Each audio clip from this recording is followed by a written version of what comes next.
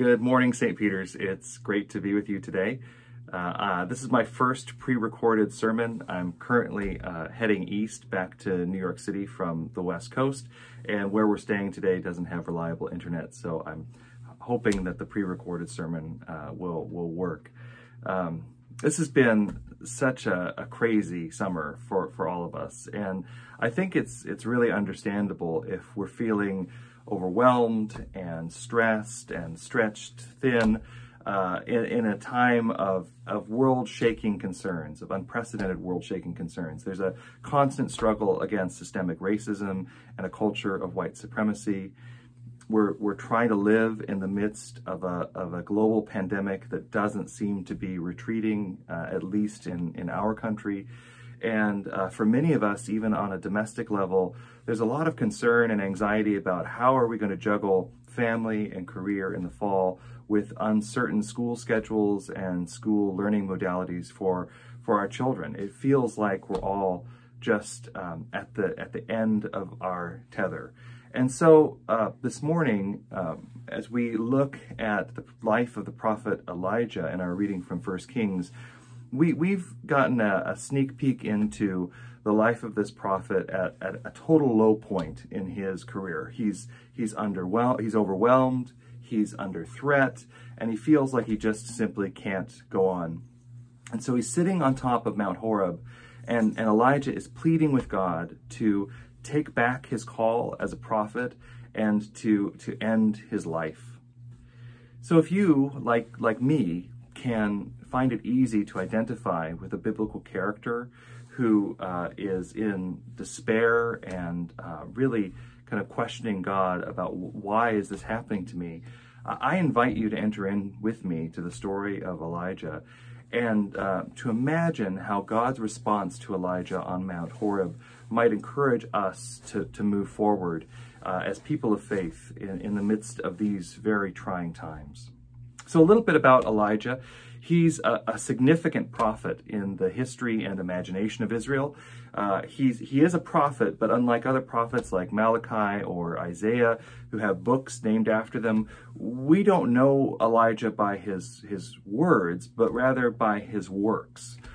Elijah is, for us, a prophet of action.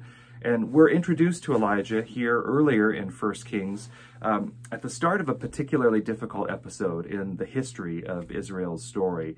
To set the stage, we're about a century after the Davidic dynasty, the reign of King David and his son Solomon. It's been almost 100 years. The dynasty is in tatters.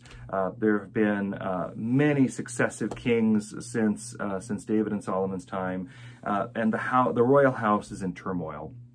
Kind of like a Game of Thrones situation, if you can imagine that. We have Ahab on the throne, and sitting next to him is his wife, Jezebel.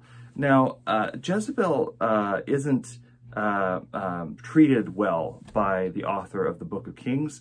She's depicted as a kind of caricature of a villain, of an evil queen from a fairy tale, and she's described as leading her weak-willed husband Ahab, along with the rest of Israel, into the worship of a Phoenician fertility god called Baal. And under Jezebel's guidance and influence, Ahab constructs a temple to Baal in Samaria. He invites hundreds of prophets of Baal to come down into Israel from Phoenicia to preach Baalism. And he oversees the destruction of sacred sites that are dedicated to the worship of Israel's God, Yahweh. And before long, the hearts of the people of Israel had turned away from God to the worship of Baal, and the prophets and the priests and the followers of Yahweh were killed or scattered or largely driven underground. So it's in the midst of this religious conflict that Elijah, this prophet of action, is introduced to the story. He boldly goes into the royal court of Ahab and proclaims a message of judgment. He tells the king that a great drought will strike the land as a result of Ahab's unfaithfulness to Yahweh. Now, the threat of drought is particularly poignant because it strikes at the heart of what Israel had hoped to gain in worshiping Baal. Baal represented fertility and new life and storm clouds and rain. And in worshiping Baal, Israel hoped to be able to secure through Baal its own prosperity, its own security, its own fertility, apart from the gracious provision of its God. So a drought called into question the effectiveness of Baal worship and was really intended to press Ahab back into the exclusive worship of Yahweh. So the drought culminates in this dramatic showdown between Baal and Yahweh on Mount Carmel. And I kind of imagine it as a kind of dance duel from the TV show World of Dance. Elijah challenges Jezebel's prophets to a worship off. So 2 altars are erected on the mountain, one to Baal and one to Yahweh. And attending one of these altars are 450 prophets of Baal. And attending the other altar is Elijah on his own.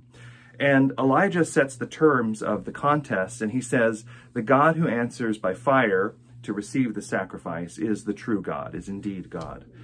And I think the author of this passage in Kings really wants us to feel something of the swagger in Elijah's demeanor.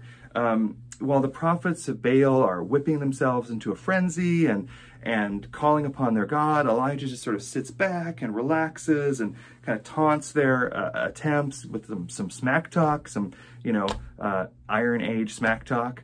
And when they're exhausted and there's no response from Baal, Elijah casually goes up to a pile of stones, erects an altar, places the sacrifice, pours a bunch of water on it to make it really difficult to ignite, and then simply prays to God to receive the offering.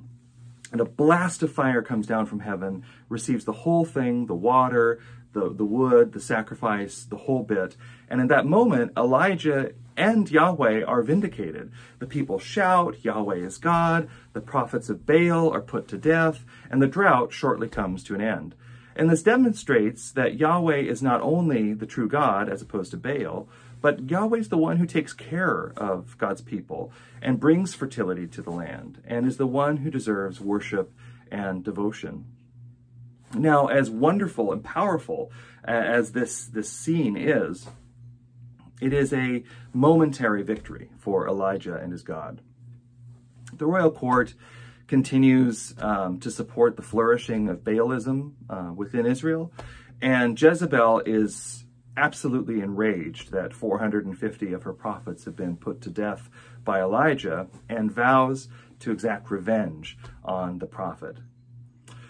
And that's where we find him today in our reading. Elijah's short-lived success led him to just a profound sense of failure and ultimately despair. So the swaggering, confident prophet of action who was on Mount Carmel now finds himself, a 40-some day journey south at the end of his tether, sitting on top of Mount Horeb. And now, while most of the time in Scripture, people go to mountains to experience something transformational from God, Elijah isn't here for spiritual renewal or for consolation, but really he's here on Mount Horeb to resign his vocation, to give up the call, and ask God to take his life. So on this mountain, while Elijah is sitting there and praying and waiting to die, he sees these 3 signs of these traditional signs of God's presence. We call them theophanies, which are visible signs of God in the form of wind, in the form of a mighty earthquake, and in the form of fire. And even though these signs are often accompanied by wonder and awe and transformation from those who experience them, they fall flat on Elijah. He does not see God in the fire, in the wind, or the earthquake. I think this describes what spiritual writers might call desolation. It's a sense that God's presence can't be found even in the midst of those things where we would normally encounter God. Maybe a psychologist would look at this and see something that looks like depression, where sorrow is so deep that even those things that we normally love don't bring us or can't bring us joy any longer. Whether we're talking about desolation or depression, Elijah remains empty in this echo of the wind, of the earthquake, and of the fire, and he's awash in the sound of sheer silence. Dejected, he wraps his scarf around his face and makes to leave and heads toward the mouth of this cave. But before our prophet departs the mountain, he hears again the voice of God in the form of what I think is a kind of curious question. God says to Elijah, "What are you doing here, Elijah?" And in response, Elijah reiterates how, in spite of his boldness, his fervor, his swagger, his devotion, he feels like a failure. The people never returned back to God, ultimately. And so standing here on this holy mountain, Elijah feels alone and under threat. So I'd like us to hear again what God's response was to Elijah. He says, "Go, return on your way to the wilderness of Damascus. When you arrive, you shall anoint Haliel as king over Aram. You shall anoint Jehu, son of Nimshi, as king over Israel. And you shall anoint Elisha as prophet in your place. Whoever escapes the sword from Hazael, Jehu shall kill. Whoever escapes the sword from Jehu, Elisha shall kill. Yet I will leave 7,000 in Israel, all the knees that have not bowed to Baal, and every mouth that has not yet kissed him." At first blush, these seem like curious words. They're not particularly comforting. Where's the, "Hey, Elijah, it's going to be okay," or the more characteristic, "Fear not, I'm with you, Elijah," or, "It's okay, you can give up your call, Elijah." As I said in the beginning, Elijah is a prophet of action, not a prophet of words. So in the midst of his despair and desolation, God responds to Elijah with a renewed call to action, a renewed call to his vocation. So in conclusion, I want to spend a little bit of time suggesting that these unusual words of comfort might offer us some encouragement in our own experiences of stress and exhaustion and despair today. There are 4 takeaways that I invite you to mull over as you think about this passage from 1 Kings 19 throughout the rest of this week. The first is that God calls Elijah to go back. Our prophet has come to Horeb in order to retreat from the action, to leave Israel, to leave his calling, and to travel an extraordinary distance away from the place where he was called to do his work. In our own context, we might be tempted to turn back from the fight. And I wonder if this word to Elijah could encourage us to stick it out when times are hard, and particularly to keep up the fight for justice and equity and to stay the course, even when it seems like the work that we're doing isn't accomplishing the goals that we had imagined. Second, Elijah is called to anoint 2 new kings, a king in Aram and a king in Israel. So Elijah is not only propelled back to mission, to the activity to which he was called originally, but he's called into the midst of the political fray. He's encouraged to demonstrate God's concern and investment in the people of Israel, but also among other global powers like those of Aram.